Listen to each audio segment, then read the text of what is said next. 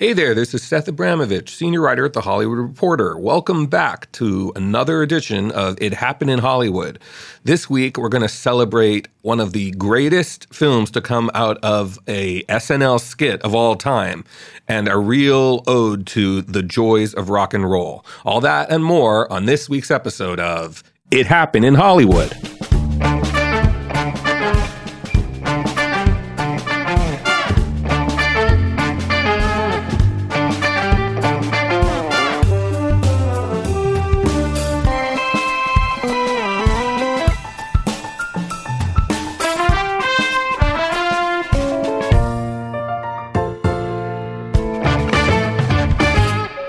So, welcome back to another episode and another sort of tribute to punk rock, because Penelope Spheeris, this week's guest, is almost synonymous with the rise of punk rock because of a series of films that she made. She is an independent filmmaker who grew up on a carnival circuit with her parents and settled in Southern California and went to UCLA Film School, like last week's guest, Alex Cox, who cites her as an influence. And she made a series of films called The Decline of Western Civilization. And the first one followed the hardcore underground punk rock scene of the West Coast that was featured so heavily in last week's film, Repo Man.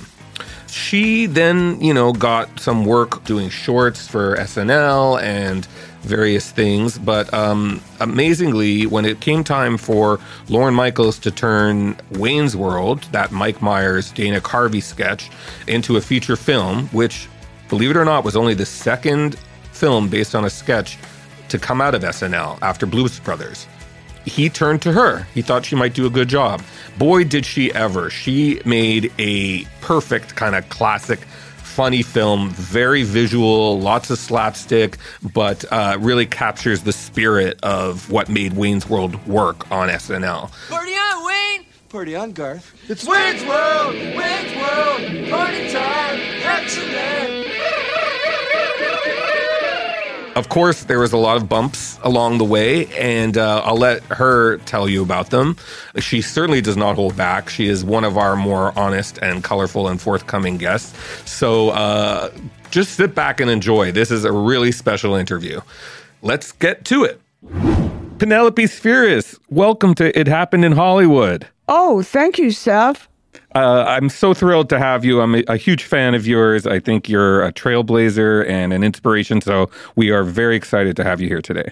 Thank you. I appreciate that trailblazer thing. That's cool.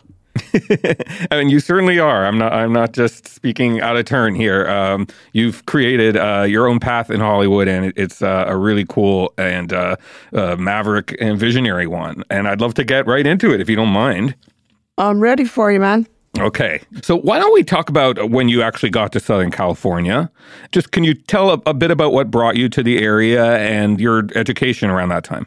I was poorly educated, actually, when I arrived in Southern California because I was born on a carnival that my dad owned, and we had to move every week. So I didn't really get a very good early education. But I did end up, working as a waitress and making enough money to pay for UCLA, a film school at the time. And, I went to school there. So, yeah. And at what point did you realize you wanted to make films? Was it at the carnival, or what inspired that in you? Well, I was standing on a hillside at Irvine University because I was going to school there studying psychobiology of all things. And this friend of mine named Bill Norton, whom you probably know as a great director, was standing there with me, and he said he was going to go to a film school. And I went, oh my God, they have a school that'll teach you how to make movies? I can't believe it. Where is it? And he said UCLA. So I said, well, I'm going to go there too. But to be honest with you, I really liked the guy, and I was kind of trying to pick him up. And so that's why I went to film school. You became a director for the same reason a lot of guys became musicians, I think. Oh, you're right. It's the groupies. That's it. Good thinking. So you went to UCLA. Which campus was it? In Orange County or in No, Westwood? well, I was at Irvine University in Orange County, and then that's where Bill and I decided to go to film school at UCLA because they didn't have film school at Irvine. Got it. The subject of UCLA keeps coming up this season. Last season, everyone went to USC, but you went to UCLA. Was there a reason you chose UCLA? Was it just because he was going there as well, or? No, I chose UCLA because that was the only place I knew that made movies. I didn't even know about any other school that taught you how to make movies, you know? Was it hard to get in? No, it wasn't. And I've been helping other kids right now try to get into schools, and I know how hard it is to get in right now. I just got one kid into Emerson, yay. And, I back then, all you had to do is have kind of decent high school grades and pay the dinky, what do you call that? The thing that you have to pay for every Tuition? quarter. Thank you. That's the word. Jesus. Well, how lucky for us, though, that you did get in. And, we've had a sort of recurring theme of punk rock this season. So we had Alex Cox talking about Repo Man and Greg Araki talking about the Doom Generation. And both of them cite you as a major influence. What do you think about that? I am profoundly talented. I mean, flattered. I didn't do that on purpose. Yes, I did. That's hilarious. Well, you are. Okay, so, no, I am profoundly flattered. So Alex Cox, when he got the gig to do Repo Man, I was really pissed because I wanted the gig.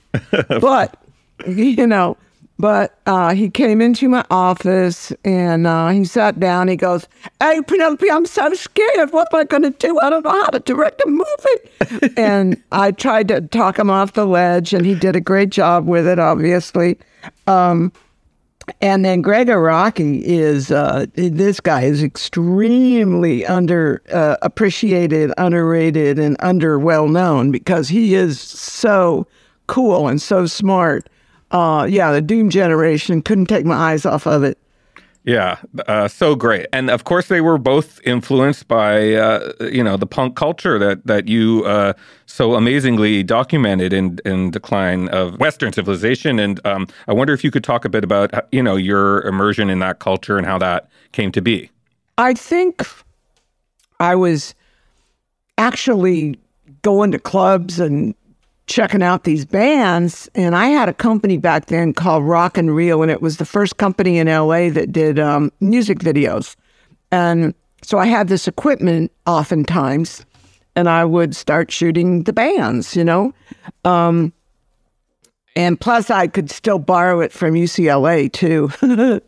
I don't know. I was hanging out with all my punk friends, and I just felt like it was an important movement because I'd always been into rock and roll, but I'd never seen anything like punk rock before, and I just felt compelled to document it. Yeah. Yeah, just such an amazing burst of like honest creative energy that was happening at that time. And so we're very lucky to have you have made that. Yeah, I feel fortunate that I was there at the right time with the cameras because, not everybody had an iPhone back then. Right. So I was one of the few people that were able to actually grab some of the goings on, And, you mentioned earlier that you were upset that you didn't get Repo Man, and I would imagine it was harder for you being a woman, that men were getting jobs that you felt you were better suited for. Oh, I didn't really realize it, honestly, until later in life, but there are a lot of jobs that I didn't get, probably because I was a woman, and I always just thought, oh, I guess this is really a hard job. That's why I just keep getting turned down all the time. But as I look back, I realized, yeah, it was it was because I was a chick. But, I still am, actually. And you know what? I found a piece of paper because I'm writing a book about my movie career. I found a piece of paper the other day that I wrote in 1973, and it said that I spoke with a producer, and he actually said, you've done some good short movies at UCLA, and I would hire you if you were not a woman. Oh, my God. Now, I know this jerk had the audacity to actually say what everybody else was thinking. It was smart enough not to say. But yeah, that was way back then. And but honestly, I didn't go, oh, I'm a woman, I'm being discriminated against. I never did that. I always just kept pushing forward and just thought it was a really, really hard job. I was going to go do one music video. This stupid-looking, long-haired glam band needed a video director. And when I walked in the room with the producer, they said, we're not going to have a woman direct our video. And so, yeah. And what band was that? I don't remember. Ha, ha, ha. Because guess what? Nobody knows who the hell they were. They fell off into the abyss, the hairband abyss. Yeah, that's a pretty full abyss. Did you just say screw them? Yeah. Yeah, how dare they? Yeah, I prefer not to, but yeah. And so, is it true that we have Roger Corman to thank for your first feature or for your breakthrough? Well, for my narrative first feature, right, yeah. Right. Because The Decline was the first documentary feature. Right. And yes, we have Roger Corman and a wonderful man named Burt Dragon.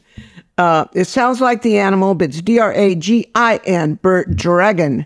And Burt, neither one of us can remember how in the hell we met, but somebody introduced us, and he was a furniture salesman that made a bunch of money in the Midwest. He's from Cleveland, and he wanted to come out to L.A. and spend all the furniture money making movies. So he said he had $250,000, and if I could match it, he would pay half, So I thought of going to Roger Corman. And it's funny because the other day going through all this biography stuff, I found the top sheet for the budget of Suburbia. It was $559,000. Mm. Yeah. So, Flea from the Red Hot Chili Pepper. Good God. Red Hot Chili Peppers. Okay. I think I was smoking my breakfast this morning. No, I'm just kidding. I don't use pot. But anyway, Flea calls Suburbia the punk rock Bible. And I don't mean to insult any Christians out there, but that's what he calls the punk rock Bible, Suburbia. He says he goes to like Chechnya or, these obscure countries that and that they all know Suburbia. Yeah. Yeah, it was a great film and very well received and I think no, Seth, it was not well received. It wasn't. Okay, well then what happened? No, it didn't even get a damn release.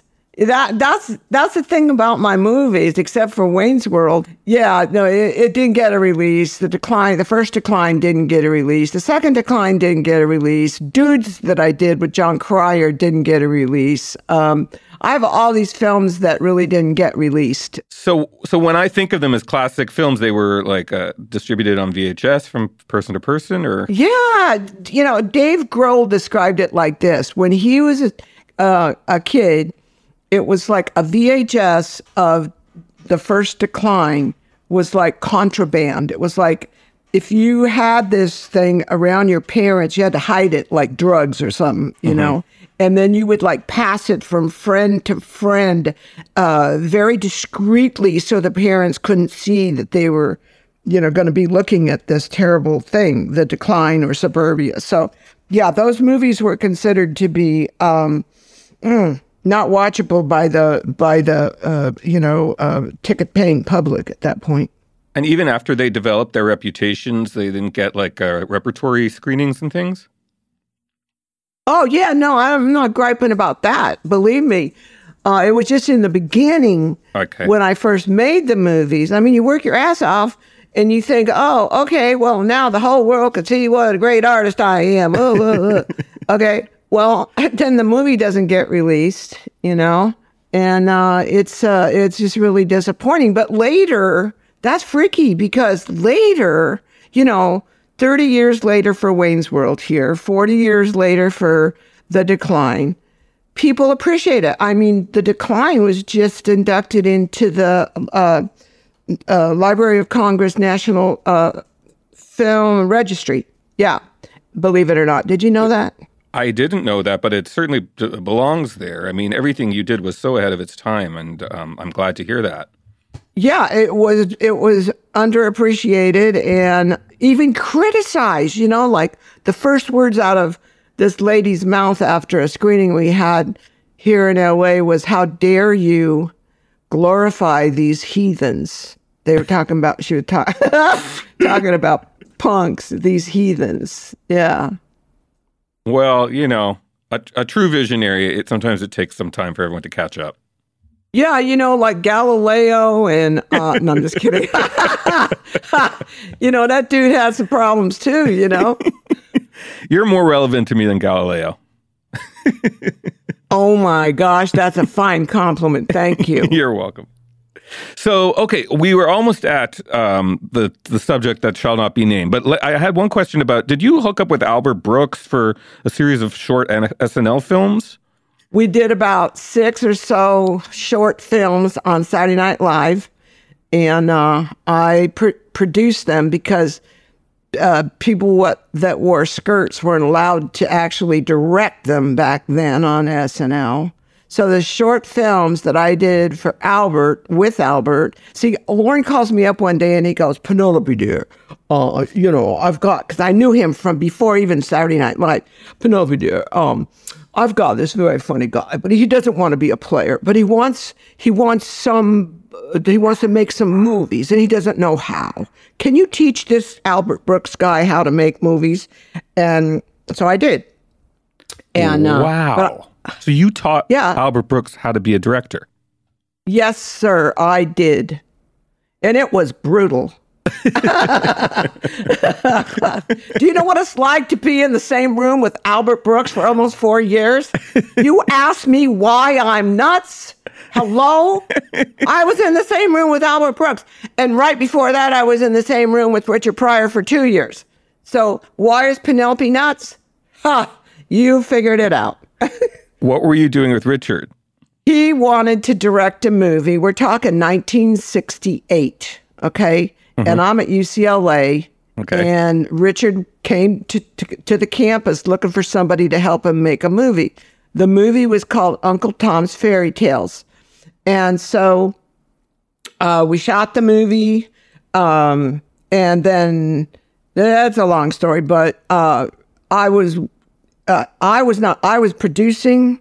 My daughter's father was shooting camera, and I was wrangling Richard, and then I was editing.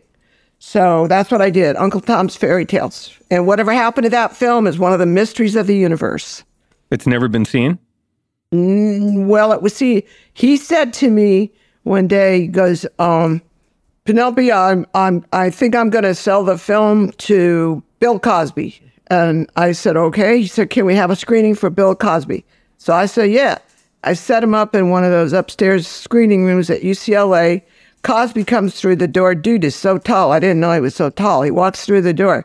And Rich was not a big dude, Anyway, so they sat there. They watched the movie. That was the last time I ever saw it. Whether he sold it to Cosby or not, like I said, people are trying to find this movie like you wouldn't believe. And how was it? Oh, it was freaky. It was freaky. It was about, it's Richard Pryor, It was about a white guy that raped a black woman and was on trial by all black jury and all black 3 judges. Yeah. And it was pretty gnarly. So it was not a comedy. I don't mean to make a pun here, but it was a black comedy. Yeah. Wow. Yeah, it was Richard, yeah, that's a whole long story. But anyway, so yeah, I work with Richard, I work with Albert Brooks.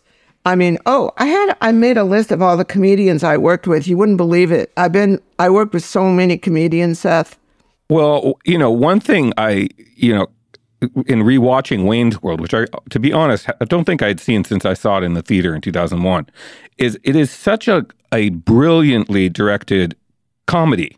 You understand the language of comedy, whether it's physical comedy or the way to, the pattern of a joke, the rhythm. You speak that language, and that's a very rare thing. And now it makes more sense to me. Oh, does it? Yeah. Well, in that you spent all this time with Richard. Oh, right. Yeah. Richard, I work with Roseanne Barr, I work with Chevy Chase, obviously Lorne Michaels, Danny DeVito, John Belushi, Chris Farley, Whoopi, Donald Trump. Oh, wait. Yeah, he was in the Little Rascals. He was in the Little Rascals movie. I classify him as a comedian. He was pretty funny in that movie. He can be. Yeah, Ozzy Osbourne, and he's funny as hell. And of course, my mom. And so, I worked with a lot of really funny people. So I had pretty good training, I think. Okay, so Lorne Michaels had faith in you. He knew that you understood how to make a funny film. I don't think the word funny belongs in that question, because I think he knew that I knew how to make movies. Mm-hmm. I don't think he thought I had anything to do with funny. Or else he would have let me direct. I used to write all these skits because he said, Penelope, if you write something that the team loves, then we'll do it. But I never could do it.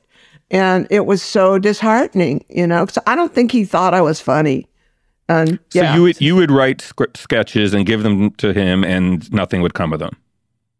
Exactly. I mean, I remember walking down the street and in the snow, it's like some kind of bad 40s movie in the snow, and tears coming down my face. And I'm like, I still can't make a movie on Saturday Night Live. Mm-hmm. Anyway, it was horrible.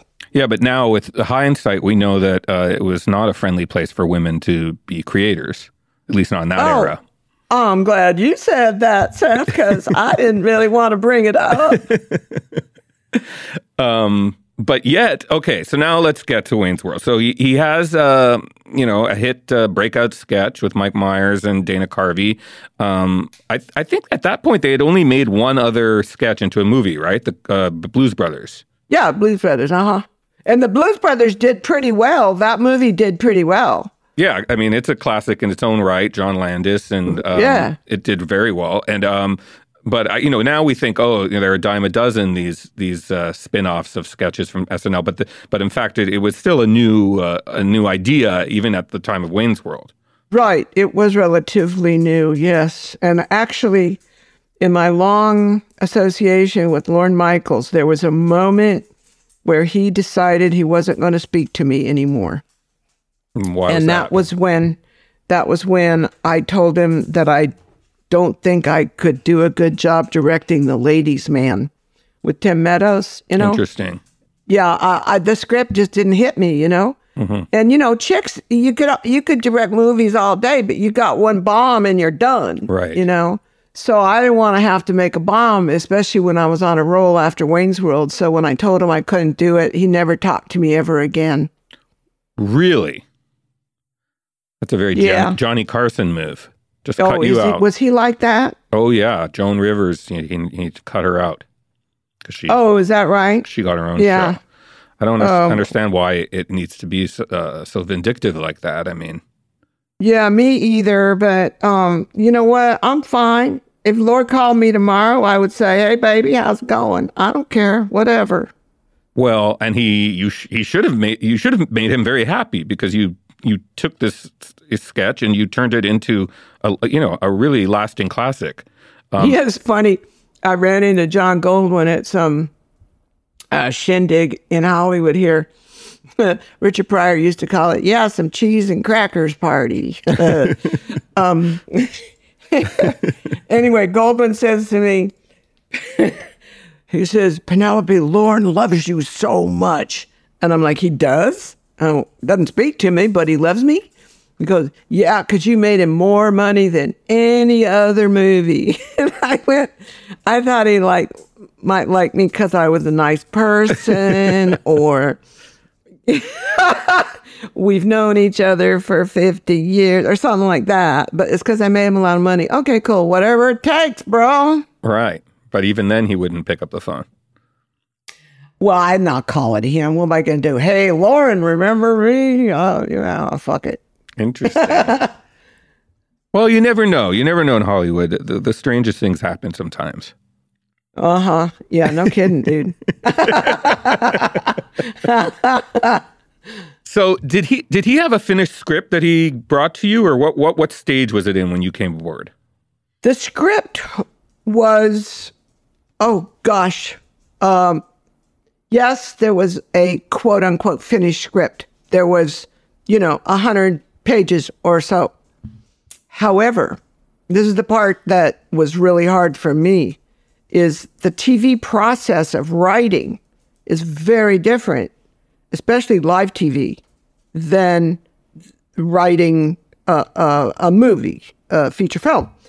So Bonnie and Terry Turner were the main writers. Of course, Mike contributed, but they were constantly handing me new pages, to the point where a few days into the shoot, I said, I need to have, I don't know if I said 24 or 48 hours. If you're going to give me new pages, I need to have them, 24 hours before I'm supposed to shoot them. Because if you hand me some pages and I got to go find a gun rack in 5 minutes, it ain't happening, dude, mm-hmm. Because that's what it was like, because they didn't, on live TV, they would hand the host, new lines during commercial break. And that's what they were used to, But for me, I had to stand there and also make sure everything was going to be in continuity and everything was going to make sense, and we didn't have to shoot something that contradicted something we already shot. So, yeah. Now, Bonnie and Terry were they SNL writers? Yeah, husband and wife team. Uh-huh. Mm-hmm. And they wrote the sketches as well with Mike? Yes. Oh, yes. From what I understand, yeah. But they were on set the whole time giving you rewrites. He handed me paper over my shoulder, baby. It was hard to do. And finally, I had to say, I ain't going to shoot something if I ain't had it in my hand for a while. Now, you said no to the Ladies' Man. You thought that was a lousy script, but you liked this script, and I'm wondering what you thought worked about it.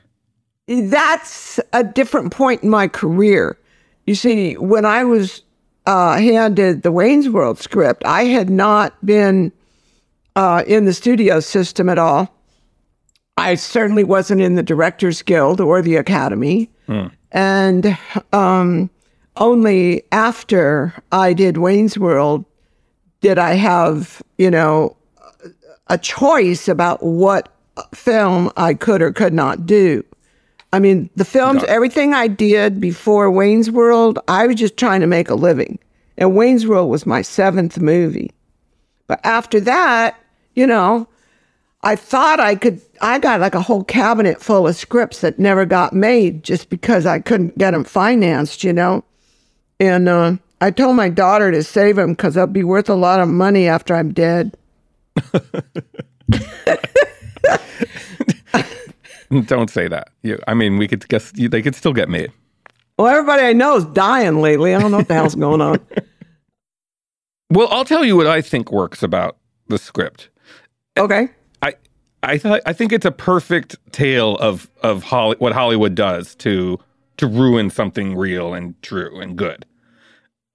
It takes place in Chicago, not Hollywood, but it's clear that Rob Lowe's character is based on, I'm sure, many people that you had to deal with. And the insidious way that he kind of lures them in and then starts ruining the chemistry, and then goes after his girl. Like, to me, it was that really worked. Like, that was a smart take on how to turn this from a sketch into a movie. Well, I think you're right. I think that is not the major reason why the script worked, though. Okay. Because guess what? The people that really made the film work and paid all that money to make it, $200 million bucks or whatever, they don't really know that thing you just described about the backstabbing in Hollywood. They Right. don't live that like we do. Let me tell you what I think made it work. And I just figured this out lately.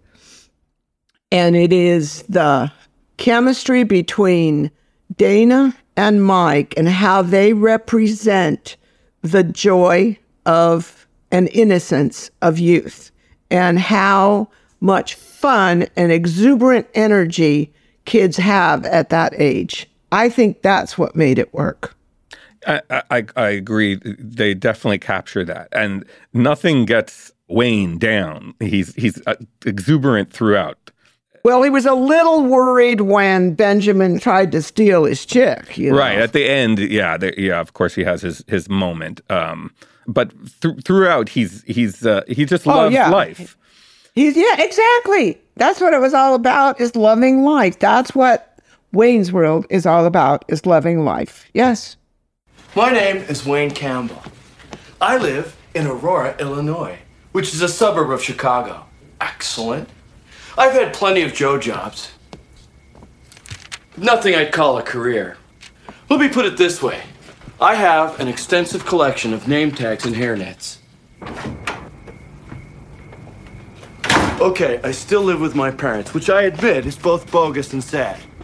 But at least I've got an amazing cable access show, and I still know how to party. But what I'd really love is to do Wayne's World for a living. It might happen. Yeah, and monkeys might fly out of my butt. Ah, the Mirthmobile. And Garth is similar, but obviously, maybe we would say now he's on the spectrum, or he's different, but he's still a little tweaker, yeah. Okay. First, I'll access a secret military spy satellite that's in a geosynchronous orbit over the Midwest. Then, I'll ID the lemo by the vanity plate Mr. Big and get its approximate position. Then, I'll reposition the transmitter dish in the remote truck to 17.32 degrees east. Hit West Star 4 over the Atlantic, bounce the signal down into the Azores, up to Comstat 6, beam it back to SATCOM 3 transmitter number 137, and down to the dish in the back of Mr. Big's limo. It's almost too easy. Yeah, they have a beautiful a chemistry, and I you hear so many things over the years about Mike and also his relationship to Dana, especially after this film. And, I have to ask, what was it like when the cameras were off? Are those rumors true? No. They're a big fat lie. Okay? And I'm here to testify. Okay. And, yeah, it was not an uncomfortable set. I mean, for me, the most uncomfortable moment would happen. I don't know if I should tell people this, but Mike is hypoglycemic. So if he got low blood sugar, then he would get grumpy. So big deal. I work with Richard Pryor and Albert Brooks.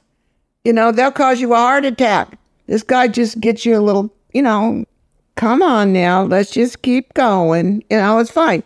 The problem, and this is what everybody latches onto, is afterwards, after the film screened and got great audience reaction in the testing setting, that's when the crap hit the fan, is because Mike wanted me to take out a bunch of jokes and I wouldn't do it. So they weren't testing well, or he wasn't hearing laughs in the theater? So he wasn't there for what happened was, unfortunately, his father had passed away right when we were having the test screening, so he had to go back to Canada, and he wasn't there to witness in person the incredible audience reaction and look at the test cards and realize that we had something on our hands. He wasn't there, so he didn't know. So he came back, sat down at a CAM, flatbed editing machine, and watched it all by himself and made 11 pages of notes, and most of them sucked. And, you know, like he wanted me to take out that joke where Stacy, his ex-girlfriend, hits the car and falls over the hood of the car. Right. Okay. Now that's funny. See, even you laughed right now, Seth. That is a funny joke. Well, it's funny you should bring it up, though, because in watching it yesterday, now we're talking about Lara Flynn Boyle, who plays his obsessive ex, who he's from the beginning is avoiding, and she's stalking him. Uh-oh. Don't look. Stacy. Where? Oh, God, I made eye contact. Psycho hose beast.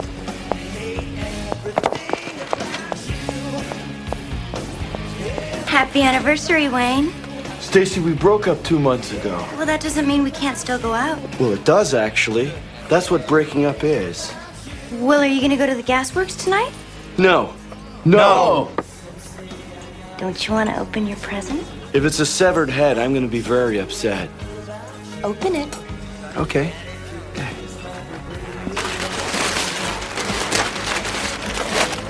What is it? It's a gun rack. A gun rack? A gun rack. Yeah, right. I don't even own a gun, let alone many guns that would necessitate an entire rack. What am I gonna do with a gun rack? You don't like it? Fine. You know, Wayne, if you're not careful, you're gonna lose me. I lost you 2 months ago. Are you mental? We broke up. Get the net. And she has a series of physical accidents in her stalkings of him. One is she falls off a balcony, and then in this one, she hits a car on her bike, you know, while they're playing street hockey, and flies over the thing. Car!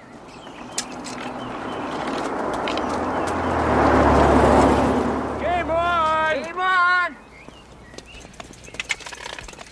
Uh-oh. Incoming. Stacy. 10 o'clock. Hi, Wayne. Hi.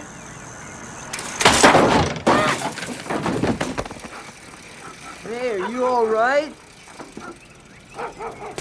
Oops. And she's okay.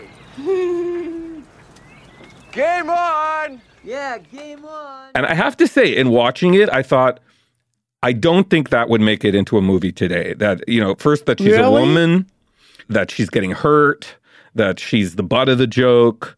That moment did stick out to me as like, oh, that probably that wouldn't be in a movie today. Okay, well, that's all really nice of you, Seth, but guess what? What? That's not the reason Mike didn't want it in there. Mike didn't want it in there because she was getting the laugh, not him. Oh. Well, we can't have that then. We have to take that out. No. Interesting. Okay. Well, but everyone's getting laughs in this movie, left, right, and center. Why did that one bother him? That's the way Lorne teaches his players, is to always one-up each other. Okay? So when I'm shooting, I will shoot the page. I will shoot what's on the page. And then Mike will go, hey, I got an idea. Why don't we do this instead? And I can do it better. And I'm like, dude, we don't have time. Oh, no, it'll just be really fast. Okay, fine. All right, that's it. We got it. Dana, but wait, I got to have one too. Okay, we're running out of time, guys. But they're always trying to one-up each other. But guess what? That's what makes it funny. Okay. I think. Yeah. Yeah. Yeah, for sure. I have to wonder, the certain sequences did they insist get added, like the Dana Carvey Garth dancing to Foxy Lady, which was killing me yesterday. I had to videotape it and send it to my friends. I just thought it was such brilliant physical comedy, but it really just came out of nowhere. Was that in the script, or was that, hey, I need my physical comedy moment? Well, I appreciate that you like that scene, because I had to fight like all hell to, number one, use the song, the Hendrix song, Foxy Lady, and number two, keep that scene in. But I have to say that it was Dana that really made it work. Because I won with the song. So we get on set, we start doing the playback, and he shows me right then what he's going to do. And I was just knocked out like you were. Yeah. Yeah, he's a genius. He total genius. Agreed. And then, other like significant moments, of course, the Queen Bohemian Rhapsody sequences, of course, now we take it for granted. But it was a music video as well, but it was a scene in the movie. And just walk me through that again, because it was a huge cultural moment, that thing. I see a little silhouette of a man. Scaramouche, will you do the fandango? Thunderbolt and lightning, very, very frightening me. Galileo, Figaro. Just so I don't forget to gripe about this. Please, you have the floor. I have read so many times that Mr. Myers claims that I wanted to use a Guns N' Roses song in that scene. And he, being the hero and genius that he is, fought so hard against this asshole director to get Bohemian Rhapsody in the movie. That is a big effing lie. Okay, Mike? You can kiss my big fat white butt, all right? Okay, so here's the truth. Okay. The fact of the matter is, right before I did Wayne's World, I did a movie called The Decline of Western Civilization, right. Part 2, The Metal Years. Right. I had been in negotiations with Guns N' Roses with their manager, Niven was his last name. And he, up to the last day, Guns N' Roses was going to be the last closing act in The Decline Part 2. Mm-hmm. And that bastard pulled them out at the last minute, the manager did. Now, why would I fight for a Guns N' Roses song when they just did that to me? Of course. I wouldn't, So for Mike to say that, I'd like to correct history and let him know that Bohemian Rhapsody was in the script when I got it.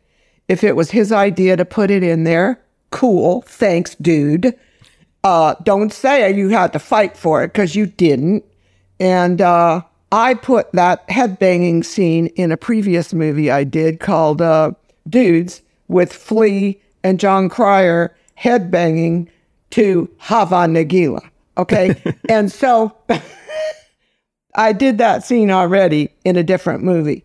But you know what? At the end of the day, I feel like a jerk right now, because why do we have to argue over who gets the credit for that? Let's give the credit to Queen and walk away. Sure. Yeah. And, to the cast who made it so memorable. And no, if you're going to give the cast credit, you're going to give me credit. Sorry. You got to stick with Queen, dude. I'm sorry, Seth. No, I mean, and of course I was getting to you best for last. That No, I don't care. We shouldn't care. It's not about, the whole movie is not about who should get credit for the movie, because it was some kind of magical moment that came together with the right people, the right chemistry, the right creative energy, all at the right moment. There's no explaining stuff like that. You know what I mean? It just happens. It's God sent, and I'm not going to take credit for the movie, and Mike shouldn't either, and neither should Lorne, especially. We should all take credit collectively for making Wayne's World a success. But what was it about? Was it because that song Bohemian Rhapsody is now, it's the title of a biopic. It's part of the culture. But at the time, the song was not that popular. I don't think it was one of the better or, the more played Queen songs. But something about the operatic nature and the chapters of it, like, it caught on. People got why it was such a piece of genius. And then the fun of it, of them banging their heads in the car and the pacer, it just was a thing. It was a music video. And I'm just trying to impart upon our younger listeners that this was a moment. Yeah. it's a magical moment. It's catching that magical moment that the entire culture latches onto. Yeah. And you know what? When we were doing it, did we go, hey, I'm going to make it a magical moment that everyone's going to latch? No, we didn't do that. You know, matter of fact, they hated doing it. They hated banging their head in the car. And I don't blame them. It hurt. If you look, James Hetfield, all those headbangers that play that heavy music, look at what they do with their heads. They're used to it, Dave Mustaine, they bang their heads like you wouldn't believe. But these guys weren't used to doing that. They didn't have the muscles in their neck to make it work, and it started hurting really bad. And they were asking for Advil and whatever else we might find on the set to make themselves feel better, So, but the worst part, okay, I will say this. Mike told me, not only does it hurt, but it's not funny. And I said, I have to disagree with you, man. Please work with me here, because it is funny. So it does sound like he was a little bit difficult to work with, or at least, there was some friction there. See, Seth, here's the thing. I was the first director to really work with Mike on a feature, so he didn't have any history of being difficult. As time went on, I sort of tuned myself out to the whole thing, whatever, but, then I would hear this and that about how he was hard to work with. And I'm like, oh, okay, I'm not the only one. But can I say this? Mm-hmm. That genius comedians are quirky and hard to work with. I'm sorry. Richard Pryor, you think he was hard to work with? Yeah. Mm-hmm. I mean, he used to swing samurai swords behind my head when I was editing. And, weird stuff like that. I mean... Yeah, you hear stories about Peter Sellers being kind of a nasty guy. And oh, really? Yeah. And, I would compare him to Mike Myers in terms of the kind of things they do. Oh, yeah. They got a lot in common in terms of their beats, for sure. Yeah. And Dana, is he as sweet as Garth, or? No, sweeter. Aw. He was a total pleasure. Yeah, he does seem like a really good guy. The only thing that was a little hard with Dana was that he would have to, for example, that licorice that he pulls out of the candy dispenser on the roof in the car. Mm-hmm. Well, that wasn't there in the script. So, okay, prop guy, go make a licorice dispenser. We need it in an hour, mm-hmm. Just stuff like that. But, it always helped. It always contributed. Dana's a total pleasure. And there was a lot of fun camera work with him too, because he kind of gets the more sci-fi slapstick stuff, like that moving hand when he starts hammering the movie. Oh, I know.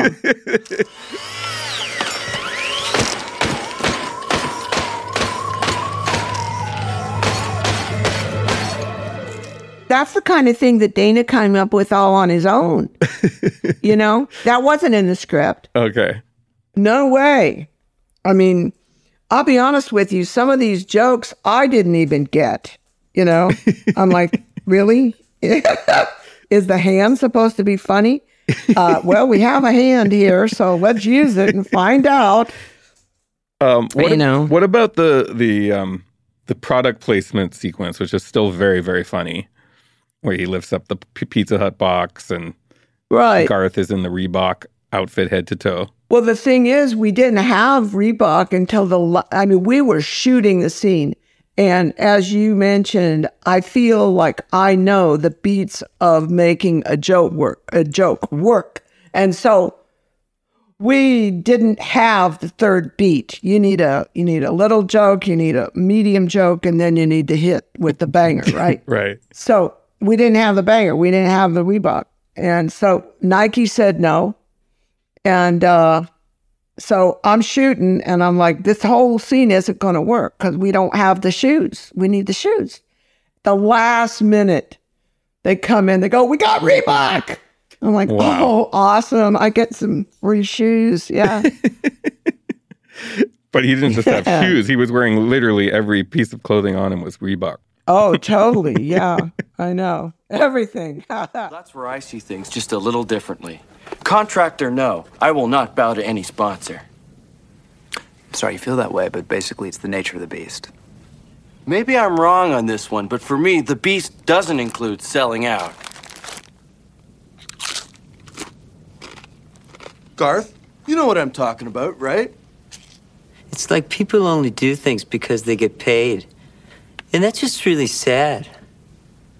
I can't talk about it anymore. It's giving me a headache. Here, take 2 of these. Ah, new print. Little, yellow, different. Look, you can stay here in the big leagues and play by the rules, or you can go back to the farm club in Aurora. It's your choice. Yes, and it's the choice of a new generation. So the film is done, and you said the audience is going crazy for it. And how is Paramount reacting? Oh, they didn't know what the hell they had. You know, they had no idea. And we had a screening.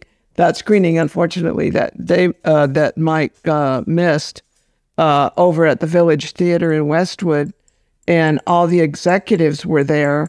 And it's funny. It's like all the Paramount executives. It's like when a film does well, everybody's there to help and take credit and all that. But when it does bad, they run like cockroaches. I'm telling you, it's like it's so bizarre. But what happened that night was we were in the lobby after the screening, and there were all the executives around, all in their suits and everything. And I was the only woman there, or maybe Karen Roosevelt might have been there too. She was one of the Paramount execs that worked with Goldwyn. But we're all around, and we're all talking about how the screening was. And all of a sudden, I realized they literally closed me out of the circle, so that I was looking at the back of 2 suits. Yeah, that was not a good feeling. But, you know, I mean, I don't mean to bad rep Paramount, because they gave me my residuals, my participation over the years. They're good people. And you went on to work with them again. Yeah, I did Black Sheep over there. Right. Black Sheep. Yeah. Classic. Uh-huh. So they did treat you right. Good. I for some reason, I had heard that maybe Paramount was not good by you, but that's heartening to hear. So what's the issue with the sequel then? Who starts these? Oh, it's the sequel thing. That's what it was. Yeah, it's because Mike didn't want me to direct Wayne's World 2. And I wasn't mad at Paramount, you know. I mean, they were just doing what Mike said, you know.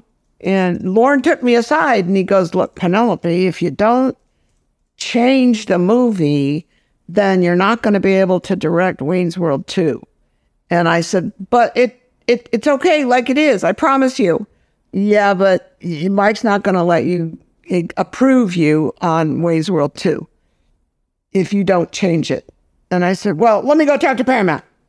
I go talk to Paramount.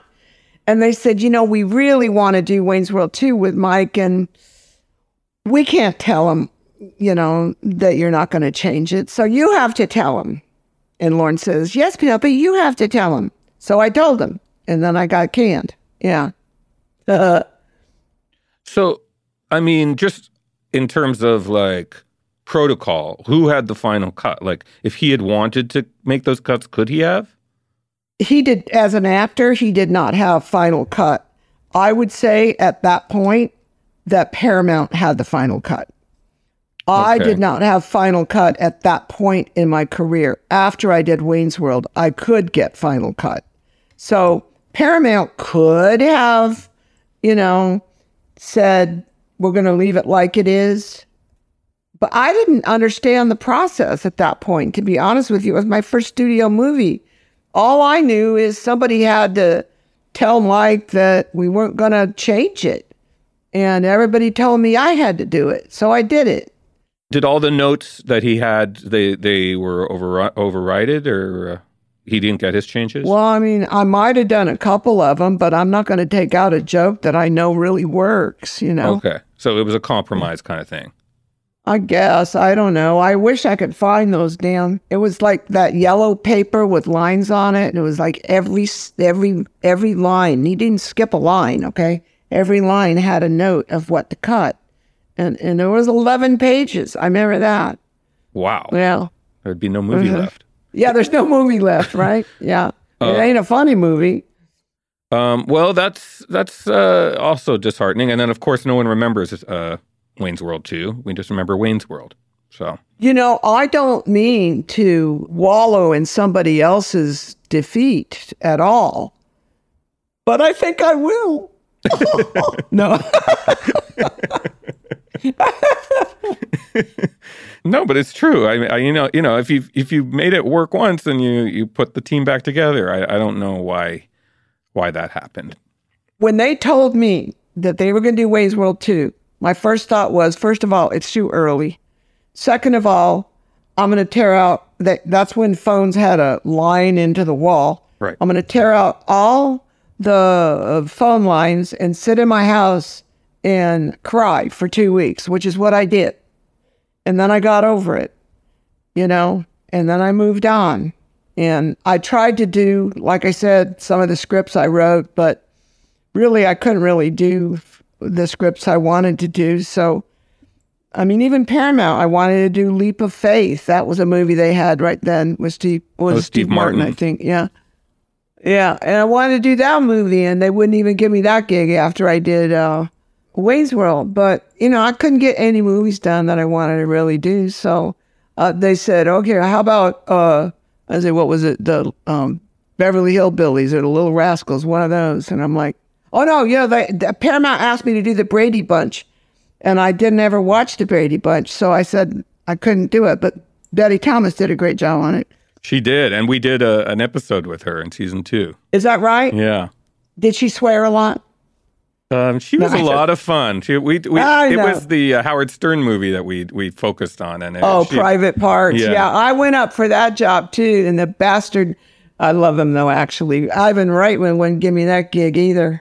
But you did have other films, and they were successes, and it was a happy story for you. It's not a.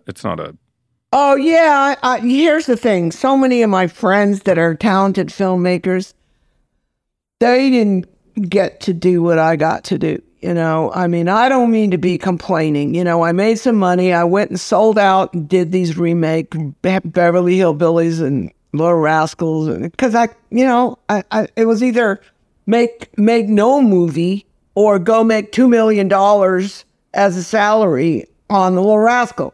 Okay, You pick. You know what I mean? Which one you want? You know. Did you ever get heat from maybe like the punk world that you were like selling out? Oh yeah, constantly.